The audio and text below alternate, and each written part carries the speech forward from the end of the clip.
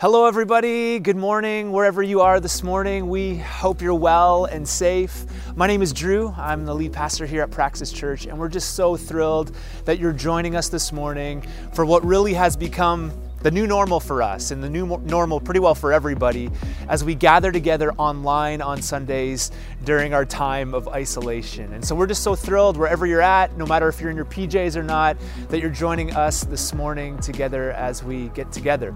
Now, I also wanted to send a quick hello to everybody that listens to our podcast week to week. We're so thankful for you guys, and you're listening to this too, so we're just so thankful for you. And thanks for tuning in each week to our weekly teachings. I think we're going to have a great moment in time together this morning. As we think about the church as a community of people that's together, that's this community together, now that we're in homes and kind of isolated, we still want to make sure that this is not just a dude or girl just looking into a camera and talking.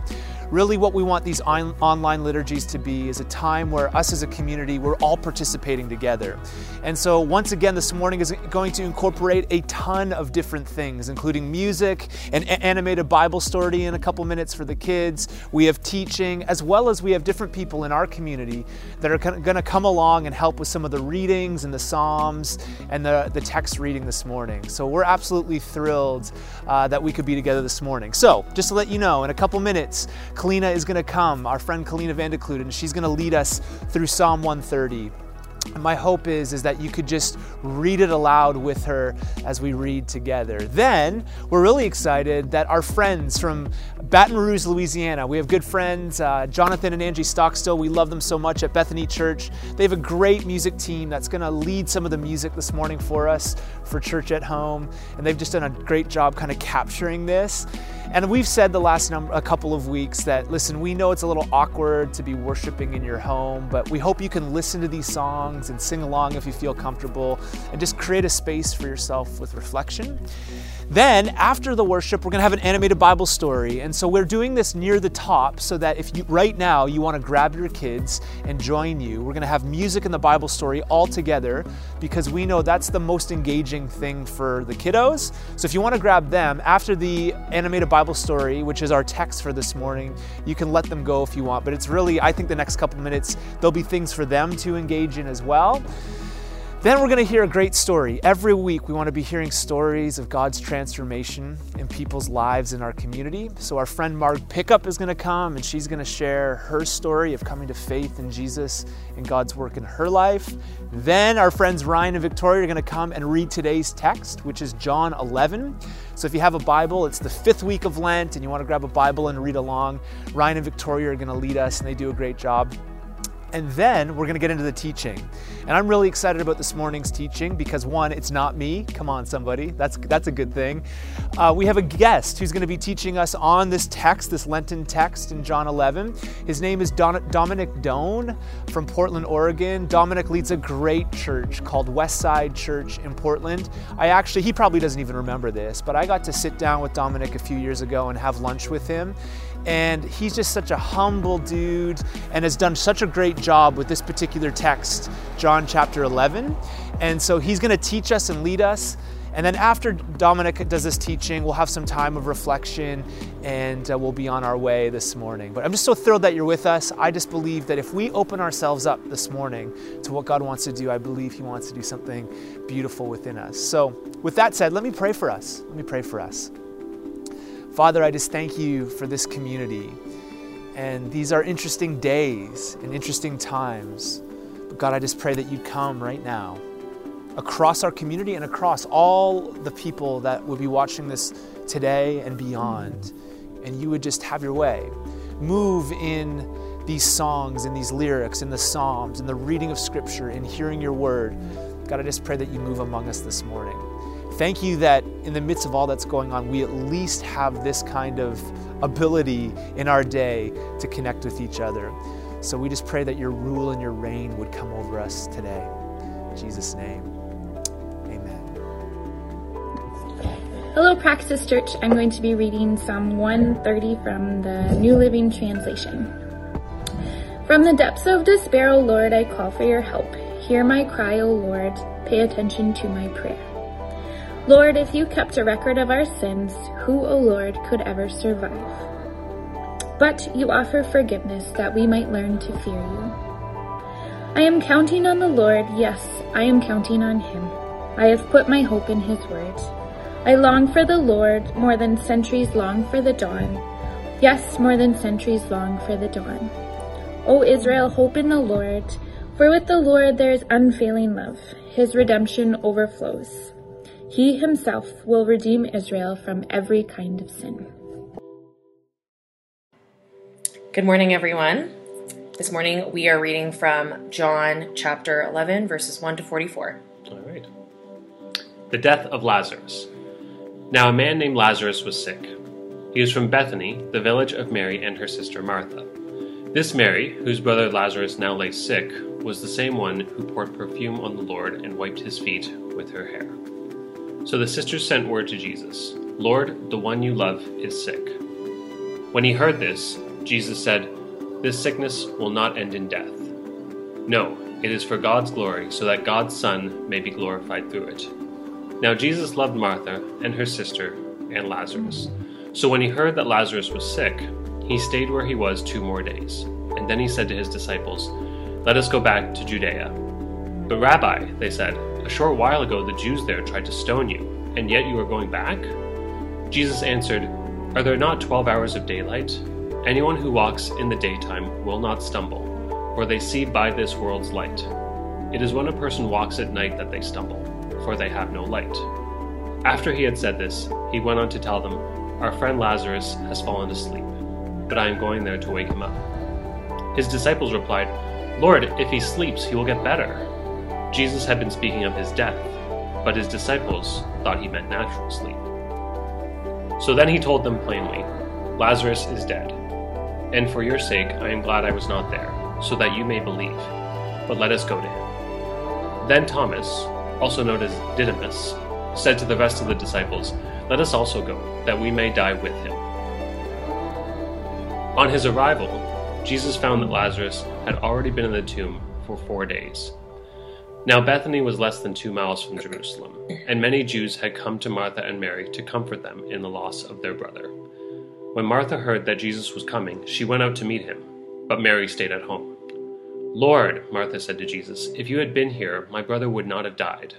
But I know that even now God will give you whatever you ask." Jesus said to her, "Your brother will rise again." Martha answered, "I know he will rise again, in the resurrection, at the last day." Jesus said to her, "I am the resurrection and the life. The one who believes in me will live, even though they die. And whoever lives by believing in me will never die. Do you believe this?" "Yes, Lord," she replied. "I believe that you are the Messiah, the Son of God, who is to come into the world." After she had said this, she went back and called her sister Mary aside. "The teacher is here," she said, "and is asking for you." When Mary heard this, she got up quickly and went to him. Now, Jesus had not yet entered the village, but was still at the place where Martha had met him. When the Jews who had been with Mary in the house, comforting her, noticed how quickly she got up and went out, they followed her, supposing she was going to the tomb to mourn there. When Mary reached the place where Jesus was and saw him, she fell at his feet and said, "Lord, if you had been here, my brother would not have died." When Jesus saw her weeping, and the Jews who had come along with her also weeping, he was deeply moved in spirit and troubled. "Where have you laid him?" he asked. "Come and see, Lord," they replied. Jesus wept. Then the Jews said, "See how he loved him." But some of them said, "Could not he who opened the eyes of the blind man have kept this man from dying?" Jesus, once more deeply moved, came to the tomb. It was a cave with a stone laid across the entrance. "Take away the stone," he said. "But Lord," said Martha, the sister of the dead man, "by this time there is a bad odor, for he has been there for 4 days." Then Jesus said, "Did I not tell you that if you believe, you will see the glory of God?" So they took away the stone. Then Jesus looked up and said, "Father, I thank you that you have heard me. I knew that you always hear me, but I said this for the benefit of the people standing here, that they may believe that you sent me." When he had said this, Jesus called in a loud voice, "Lazarus, come out!" The dead man came out, his hands and feet wrapped with strips of linen and a cloth around his face. Jesus said to them, "Take off the grave clothes and let him go." This amazing story begins when Jesus was in Bethany with some of his closest friends, Mary, Martha, and Lazarus. And as you read the Gospels, you find out that they spent a lot of time together. Mary and Martha, they actually helped financially support Jesus' ministry. They all followed after Jesus for 3 years. They ate together. Mary was the one who worshiped him and sat at his feet. Martha had this insane gift of hospitality. And then in verse 11, it says that Lazarus was Jesus' friend. And the word friend there, it's philos in the Greek. It speaks of affection. These were people in Jesus' life that he cared deeply for. And not only that, he loved to eat with them too. Linda Grayson, she's an author, she said, nothing is better than a friend unless it is a friend with chocolate, right? So there's something about this combo of friendship meets food. And Jesus loved to spend time with them and hang out with them. And I share that because, friendship is the glue that holds faith, hope, and love together. And even though Jesus was insanely busy, he took time to invest in people and allow people to be in his life. And for me, at least, it gives this story kind of an emotional edge to it. I think it's one of the reasons why this story has impacted so many people throughout history, because this isn't just the death of a guy who was a stranger. This was a death of someone who Jesus loved and cared for. And we're going to see throughout this story, Jesus, he has this emotion and this passion for this family that was going through the loss of someone close to them. Most of us, if not all, have lost someone who's been close to us, and it's a painful thing. Anne Lamott, she said that when you lose someone close to you, it's like breaking a leg that never heals fully. And you learn the rest of your life, you're trying to figure out how to dance with a limp. And Jesus, he experienced all of that in this story, and he's experiencing those kinds of emotions. But it does raise a question for me, and maybe it's one that you struggle with too, just reading through it, where it says that Jesus loved them and cared for them. And yet, when he heard that Lazarus was sick, rather than dropping everything to go be with him, he actually waited where he was for 2 days. And this is surprising because the word sick that is used here isn't like, oh, he had a cold or a canker sore or something. Like, this is urgent. In the Greek language, it means it's an emergency. And if a friend or family member of yours is going through an emergency, like, you drop everything just to be with them or sit in the hospital and you wait it out. And yet Jesus waited out a couple miles from where Lazarus was before he eventually went. Why is that? Why wouldn't Jesus immediately go and be with Lazarus? Well, the short answer, if you want to look down, is in verse 4. It says, this is for God's glory, so that God's Son may be glorified through it. We're going to see today that even through the tragedy and the heartache and the pain and the anguish of death, that God was about to show up in a supernatural, beautiful, healing, and redemptive way. Let's see how. Verse 17. On his arrival, Jesus found that Lazarus had already been in the tomb for 4 days. We'll come back to that in a minute. And Bethany was less than 2 miles from Jerusalem. And many Jews had come to Martha and Mary to comfort them in the loss of their brother. When Martha heard that Jesus was coming, she went out to meet him, but Mary stayed at home. Lord, Martha said to Jesus, if you had been here, my brother would not have died. But I know that even now God will give you whatever you ask. And Jesus said to her, here's the promise, your brother will rise again. And Martha answered, I know he will rise again in the resurrection at the last day. And Jesus said to her, here it is, I am the resurrection and the life. Let me hear you say, I am the resurrection and the life.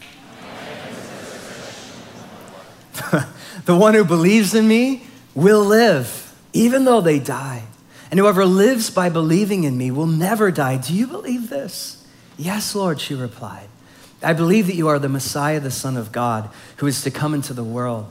And after she said this, she went back and she called her sister Mary aside. The teacher's here, she said, and is asking for you. And when Mary heard this, she got up quickly and she went to him. Now Jesus had not yet entered the village, but was still at the place where Martha had met him. When the Jews who had been with Mary in the house comforting her noticed how quickly she got up and went out, they followed her, supposing she was going to the tomb to mourn there. When Mary reached the place where Jesus was and saw him, she fell at his feet and said, Lord, if you had been here, my brother would not have died. You can tell the sisters have been talking because they say the exact same thing. And when Jesus saw her weeping, and the Jews who had come along with her also weeping, he was deeply moved in his spirit and troubled. Where have you laid him, he asked. Come and see, Lord, they replied. And here it is, the shortest verse in the Bible, John 11, verse 35. Jesus wept. And the Jews said, see how he loved him. But some of them said, could not he who opened the eyes of the blind have kept this man from dying? John says that when Jesus finally showed up, Lazarus had been dead for 4 whole days, which actually in the ancient world, this was a significant number. This is the age before modern medicine, and they didn't fully understand the scientific process of the whole death process. And in their minds, the number 4 actually represented finality. How so? Well, there are actual historical cases where someone died back then, but it was just a coma. And then they, 3rd day or 2nd day or whatever, they wake up. And so what people would do oftentimes is they'd hang out in the house where the dead person was, and they're wondering the whole time, well, maybe they're just asleep, maybe it's a coma, maybe in the words of Princess Bride, they're mostly dead. And so they would actually call out their name every now and then to see if they would wake up. But on the 4th day, they believed that was the day there's no more hope. This person actually is dead, and they would hold their ceremonies. And no one was more devastated than Lazarus' death than his closest family and friends. Mary and Martha especially. Verse 21, you can just hear the pain in her voice. She said, if only you had been here, my brother would not have died. So her heart is broken. She's confused. She's like, Lord, why did you take so long? You could have healed him. You could have showed up. You could have done a miracle. But for whatever reason, you didn't. Have you ever gone through a season in your life where you feel like Martha? God, where were you? God, why didn't you answer my prayer? Why didn't you show up? I prayed for a miracle, but no miracle came. I thought that this promise was from you, but I've yet to see the promise be fulfilled. Have you ever gone through a season where you wonder, in the words of Psalms, how long, O Lord?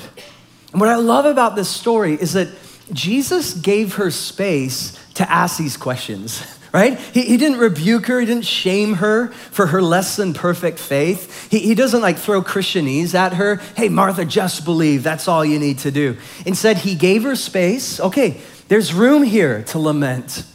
There's room for doubt. There's room for confusion even. There's room to ask questions. And then he follows it up with this beautiful promise. He says, I am the resurrection and the life. The one who believes in me will live, even though they die. And whoever lives by believing in me will never die. Do you believe this? Notice that Jesus doesn't say, hey, I'll show you where the resurrection and life is, or I have access to resurrection and life. Jesus says, I am the resurrection and the life. This is deeply personal, intimate language that Jesus uses. I am, that should ring a bell. It's Exodus chapter 3. Remember Moses? And he's standing before the burning bush, and he's like, who shall I say sent me? And God said, I am that what? I am has sent you. For thousands of years, that phrase, I am, ego eimi in the Greek language, was a term used to describe God. It was a name for God. So in a single line, Jesus is doing 3 things. Number 1, he's giving Martha room to lament. He's giving her space to grieve and to ask the hard questions. Secondly, he's giving her hope. And thirdly, he's making this profound, kind of scandalous claim, especially for the first century, that he is God. I am the resurrection and the life. But there's also something else I want you to see here. It's not just Jesus saying that he's God. What I love about this story is that Jesus is showing his humanity as well. In verse 33, it says, Jesus was deeply moved in spirit, and he was troubled. Verse 35, Jesus wept. And then I love verse 36. People look at Jesus and they're like, see how he loved them. This story doesn't just show us that Jesus is God and has power to raise the dead. It shows us that Jesus also was human. And just like us, he felt the horror of pain and tragedy and death. You know, Paul, he said in Romans chapter 8, we know that the whole creation has been groaning as in the pains of childbirth right up to the present time. And not only so, but we ourselves who have the first fruits of the Spirit groan inwardly as we wait eagerly for our adoption to sonship, the redemption of our bodies. In the same way, the Spirit helps us in our weakness. We do not know what we ought to pray for, but the Spirit himself intercedes for us through wordless groans. Do you ever just wake up in the morning and like the first thing you do is groan, right? Or do you ever just look at the world and what's happening politically or injustice or racism or wars or disease? And it's like you don't even have the words to describe how much it troubles you. And it's like the closest thing you can do is just groan. Like you look at our world or you look at our city, just like, oh, what is that? It's the Spirit of Jesus that's in us, Paul says. In other words, he is lamenting and hurting with us, which, by the way, side note, I think one of the best way to comfort someone who is hurting is just to be there with them, weeping with them. Jesus wept at Lazarus' tomb, even though he knew how the story was going to end. And sometimes when we walk with friends and family members or people in our own church who are going through difficult times, often what they need from us is not more Christianese or quoting more verses. Often what they need from us is just our presence, that we're by their side. Weep with those who weep, Paul said in Romans 12, and rejoice with those who rejoice. As God, Jesus reminds Mary of his power. I'm the resurrection and the life. As man, he stands at the tomb and weeps. And it's beautiful and compelling to me that we see both of these together in one story. Tim Keller, he said, it is this paradox that he is both God and human that gives Jesus an overwhelming beauty. He is the lion and the lamb. Despite his high claims, he's never pompous. You never see him standing on his own dignity. Despite being absolutely approachable to the weakest and broken, he is completely fearless before the corrupt and powerful. He has tenderness without weakness, strength without harshness, humility without the slightest lack of confidence, unhesitating authority with a complete lack of self-absorption, holiness and unending convictions without the lack of approachability, power without insensitivity. He is full of surprises, but they are all the surprises of perfection. Verse 38, Jesus, once more deeply moved, he came to the tomb. There was a cave with a stone laid across the entrance. "Take away the stone," he said. "But Lord," said Martha, the sister of the dead man, "by this time there is a bad odor, for he has been there for 4 days." I became a Christian at the age of 10, and my family started taking us to a church in Southern California, and they used the King James Version at that time. I don't know if any of you use that anymore. You know, the version like with the these and thous. And I remember loving how the King James Version put verse 39.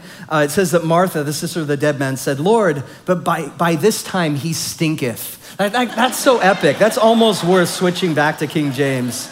He stinketh. And Jesus said, "Did I not tell you that if you believe, you'll see the glory of God?" So they took away the stone. And Jesus looked up and he said, "Father, I thank you that you have heard me. I knew that you always heard me, but I said this for the benefit of the people standing here, that they may believe that you sent me." And when he had said this, Jesus called out in a loud voice, "Lazarus, come out." And the dead man came out, his hands and his feet wrapped with strips of linen and a cloth around his face. And Jesus said to them, "Take off the grave clothes and let him go." Just imagine the scene. So there's all these people and they're standing there, they're whispering, they're weeping, they're remembering their friend Lazarus. It's kind of like a memorial service. And it's like this uber dramatic moment. Jesus breaks through the crowd and he stands before the tomb, which is basically just a cave. And with a loud voice, he's like, "Hey, Lazarus, come out." And you got to imagine like what they're thinking at this moment, that awkward silence after Jesus said that. And then they begin to hear maybe some rustling, some movement. Maybe they hear a guy in the cave groaning. Like, what is going on? The shuffling of footsteps. And finally, they see Lazarus steps out into the light, and he's kind of squinting because it's so bright, and he's covered with all these grave cloths. Sounds just like our 8 a.m. gathering. You should have seen him this morning, right? We need coffee. And so Lazarus comes out, and Jesus is like, okay, take off those grave cloths and let him go. Man, this would have been amazing to see. And from this moment on, those who love Jesus were more committed than ever to following him. Because after all, it's like, what more evidence do you need that he's God? He just raised someone from the dead. We saw it. We're all in. Those who hated Jesus were more than ever committed to killing him. We're going to see, by the way, kind of meta conversation. We're going to see from this moment on, there is a shift where Jesus' enemies begin to plot and plan ways to crucify him. And just the way that John is laid out, John 1 through 11 is all about Jesus' first 33 years of life and ministry. John chapter 12, all the way through the end, focuses in on the last week of Jesus' ministry. And some of the most beautiful chapters in the Bible and some of the most beautiful words that Jesus ever said are in John chapter 12 through 21. It's going to be so fun going through that with you. But before we go any further and before we open the tables, here's the thought I want to share with you guys, because there's so many different directions we can take this. But what's been on my heart, especially this last week, is that John 11 is this vivid reminder that death doesn't have the last word. And this is good news because the stats on death are pretty compelling. And death affects us all, right? Epicurus, who was a philosopher, he said, "It is possible to provide security against other ills, but as far as death is concerned, we live in a city without walls." In other words, we can defend ourselves against different things and drink all our kale smoothies or whatever, but inevitably death is coming, and there's not much we can do about that. A few years ago, I came across this website called deathclock.com. Have you guys heard of deathclock.com? A couple of you have. Okay, so you go to this website, and basically the premise is, based on statistical data, they're gonna calculate for you the exact day of your death. So if you want to be encouraged this afternoon, go to deathclock.com. And so I go and I ask you a bunch of personal questions, the day of birth, your BMI, whether or not you smoke, whatever, all these questions. So I'm filling out all the questions. And then you hit the enter button. And I did that, and this, it's so cryptic, a skull popped up. And on the skull, it says, this is your day of death, and it gives you the exact day. And then the real cryptic part is that it gives you how many seconds you have left to live, counting backwards. So you're just watching your life slip away as you're in front of deathclock.com. And it turns out that I'm gonna die December 25th, 2049, on Christmas, for crying out loud. So I can see it now. I'm sitting there, an old man, with my family, maybe some grandkids. My wife, Elisa, she gives me a walker for Christmas. Like, in my excitement, I choke on my eggnog, and that's it. Like, that's what I have to look forward to.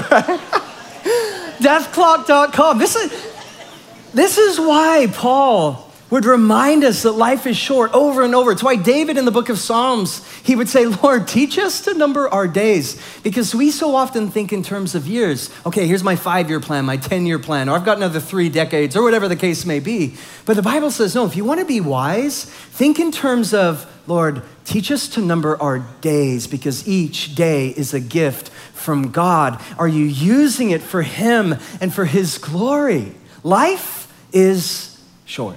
And we live in a culture, I think, where our response to death kind of falls into 2 categories. I think by far the primary way that we deal with death in America in 2019 is denial, right? We see it especially in our materialistic, distracted culture, that when it comes to death, we're like the emperor without any clothes. You know, we don't talk about it. We don't really acknowledge it. We pretend it's not there. And we divert our attention with busyness, consumerism, addictions, Netflix, whatever, fill in the blank. Now, Ernest Becker, he wrote a book actually by this name, The Denial of Death. It became a Pulitzer Prize winning book. And in that book, he says the real tragedy of our distracted age in which we find ourselves is that the anxiety of death hinders us, here's the paradox, from being fully alive. Why? Because the closer we get to death, or the closer we get to life, we begin to feel and experience the gravity of death.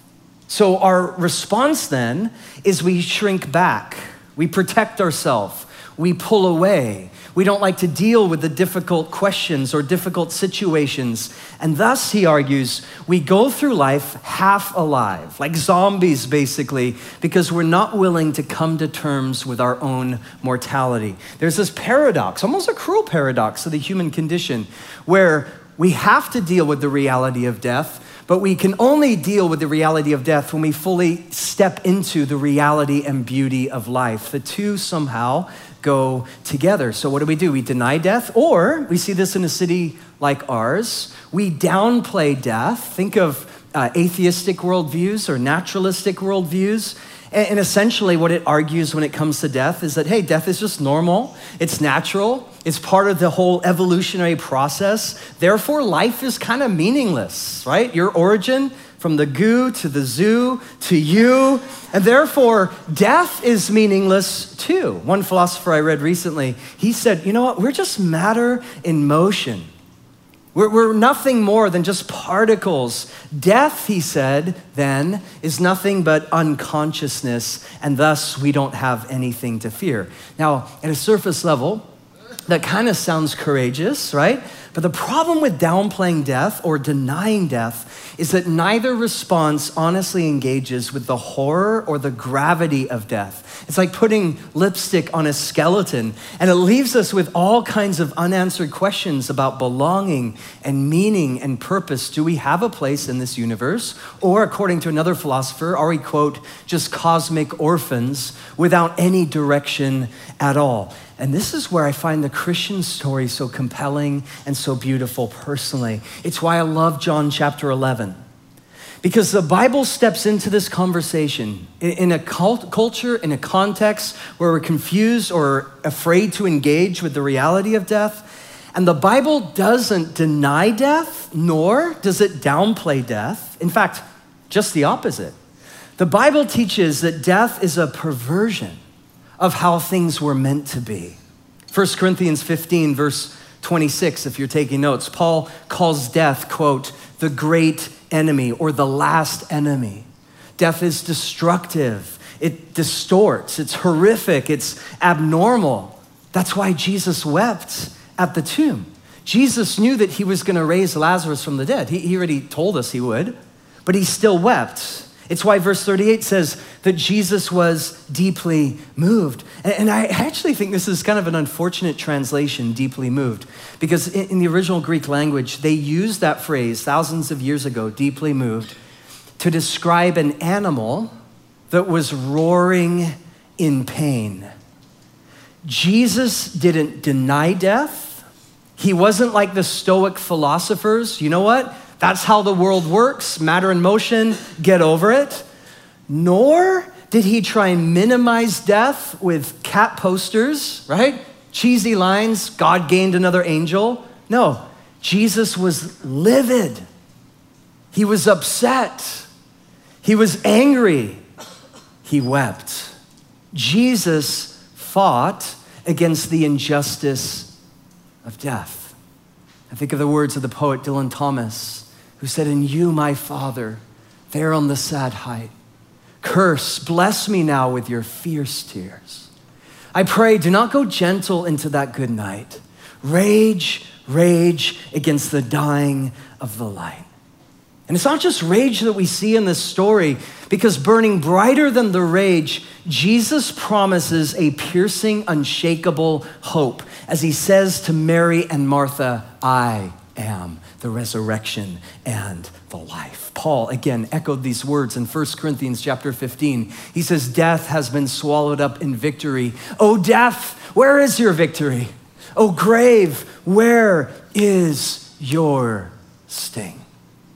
We've all felt the sting of death. Every one of us.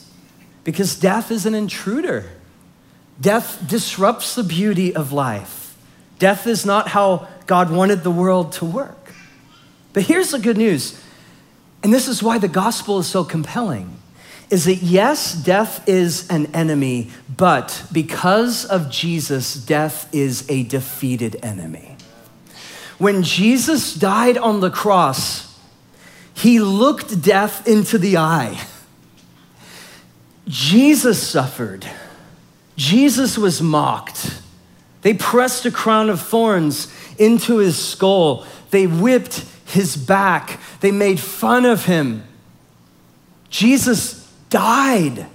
The one who wept at Lazarus' tomb was put into a tomb. But the good news of the gospel is that Jesus didn't stay in that tomb for long, because 3 days later, he broke the power of sin and death, and he rose again from the dead.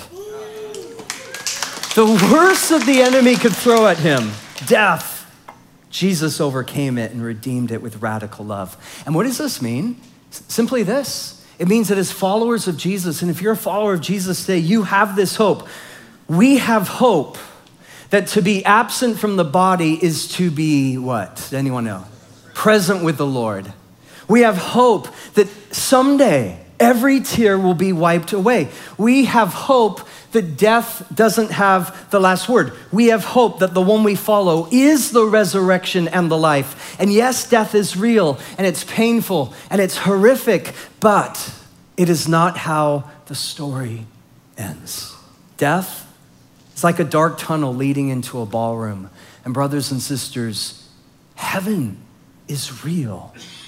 Redemption is real.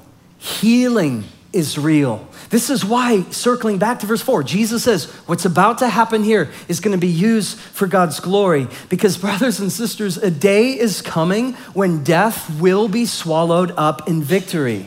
No more pain, no more sorrow, no more disease, no more injustice, no more cancer, no more tragic accidents, no more brokenness in our world, no more group texts. Like, those things are gone, right?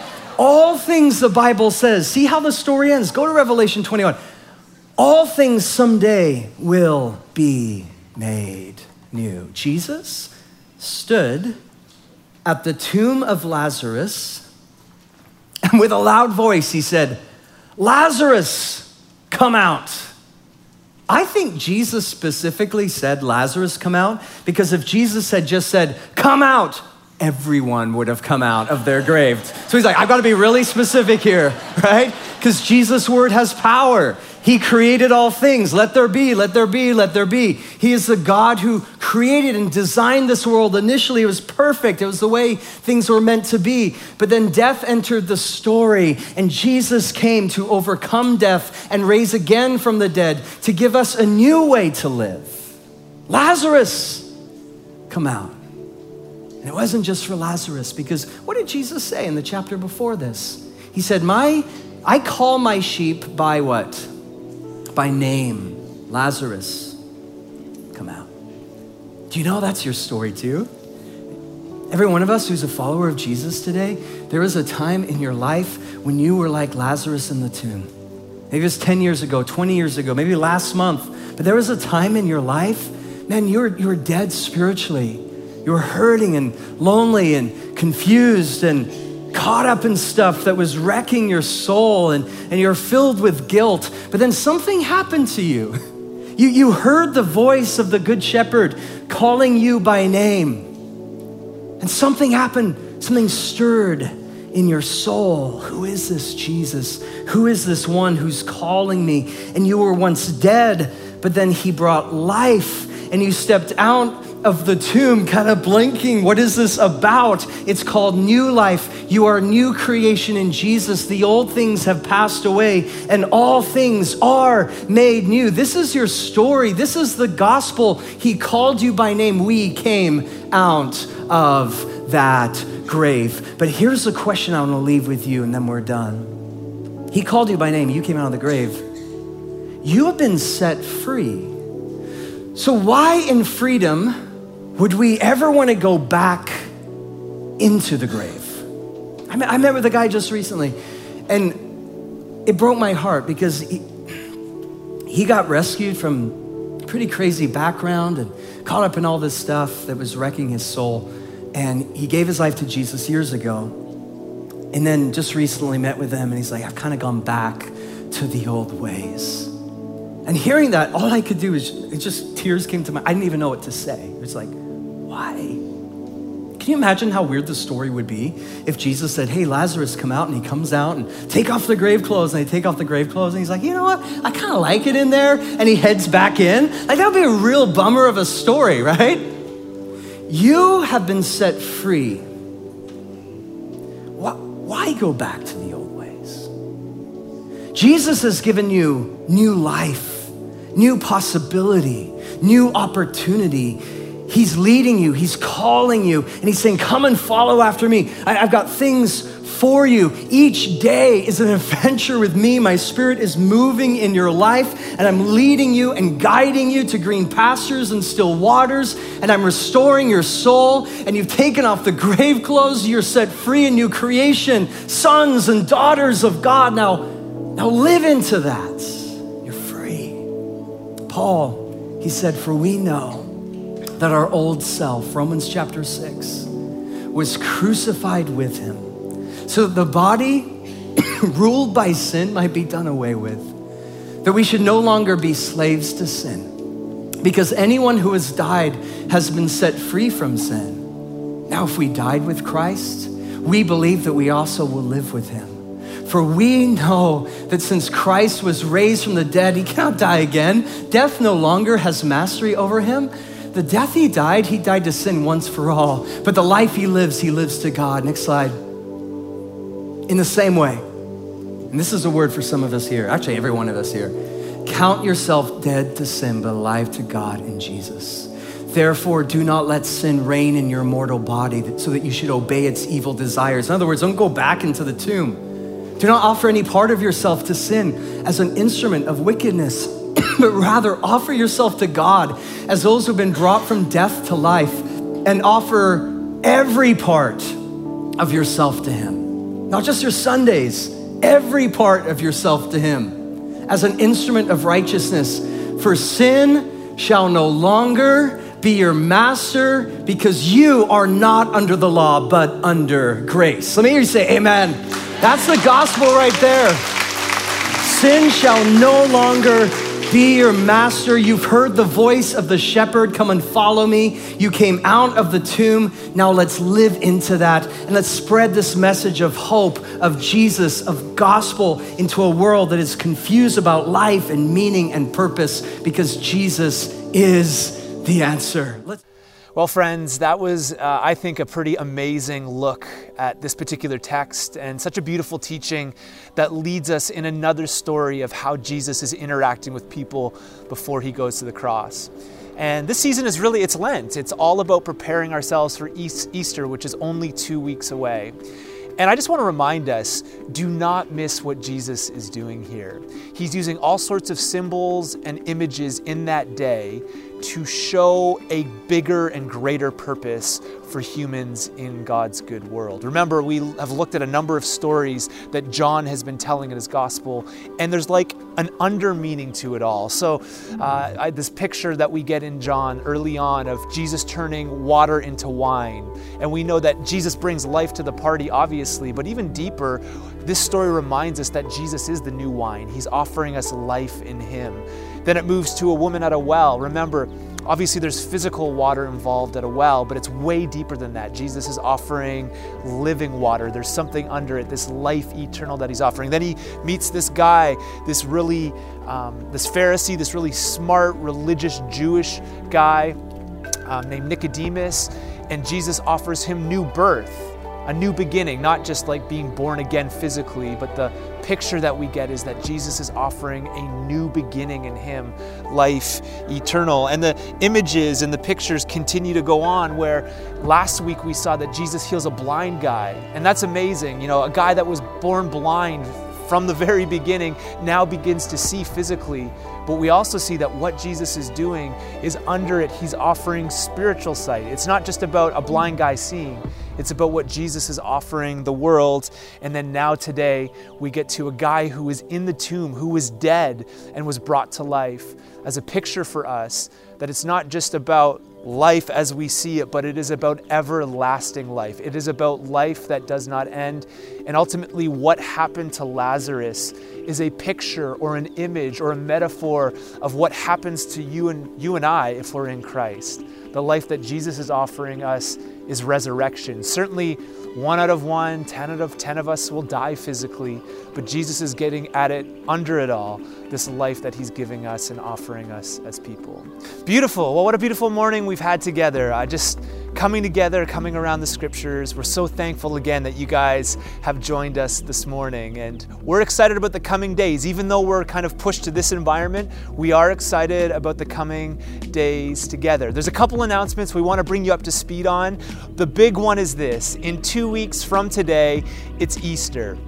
And obviously we're not going to be together in physical form on Easter. It kind of hurts our heart a little. We had so many things planned for Easter, including baptisms and refreshments. And I wish you could have seen some of the pictures of just what we were going to create for Easter Sunday morning as an environment for you to invite friends and family and for you to come along.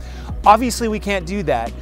But what we are going to do is we are going to have an online liturgy that I believe is going to be fantastic. Our theme this Easter is simply God is love.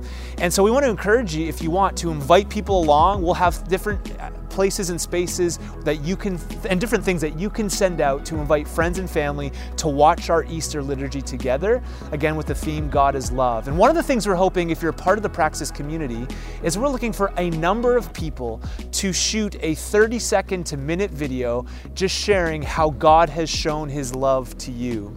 And so if you could join in with that, shoot a quick 30-second to minute video, send it to us at hello@mypraxis.church, or there's other means that will let you know how you can send it to us. We'd love to have your involvement. We'd love to just show these stories of how God's love has transformed people's lives. The other thing we're doing for Easter, though, is because we're not going to be together, as you watch with your family, we're asking you to dress up. I know, crazy. Some of us have been in our PJs for like weeks. We're encouraging you to dress up, wear pastels, wear your best, maybe some bow ties for the guys.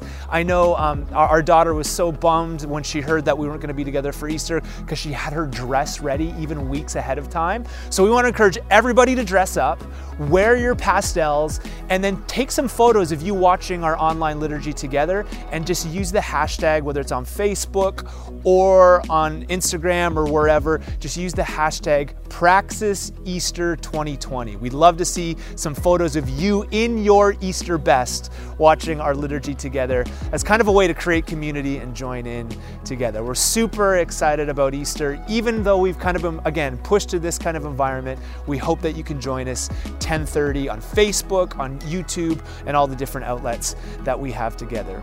The other reminder is just this is the last Sunday of the first quarter of 2018. And we know that there's all sorts of things happening, obviously around the world. There's people being obviously laid off from their jobs, and we're in an interesting economic moment right now. But we just wanted to remind you, and we haven't talked about money at all through this whole thing, just wanted to remind you that this is the last Sunday of the first quarter, and we are actually hoping to really end the year strong. So just want to remind you that you can give online. Just go to our website. There's a donate portion there that you can jump on to help us with that. We love you guys so much. With all that said, let's end our time together as we always do by saying this prayer together, and it's going to be on the screen, so why don't you say it with me? Let's say it together. Ever-living God, whose will it is that all should come to you through your Son, Jesus Christ, inspire our witness to him, that all may know the power of his forgiveness and the hope of his resurrection, who lives and reigns with you and the Holy Spirit, one God, now and forever. Amen. Amazing. Have an amazing week, guys. We can't wait to see you guys next week.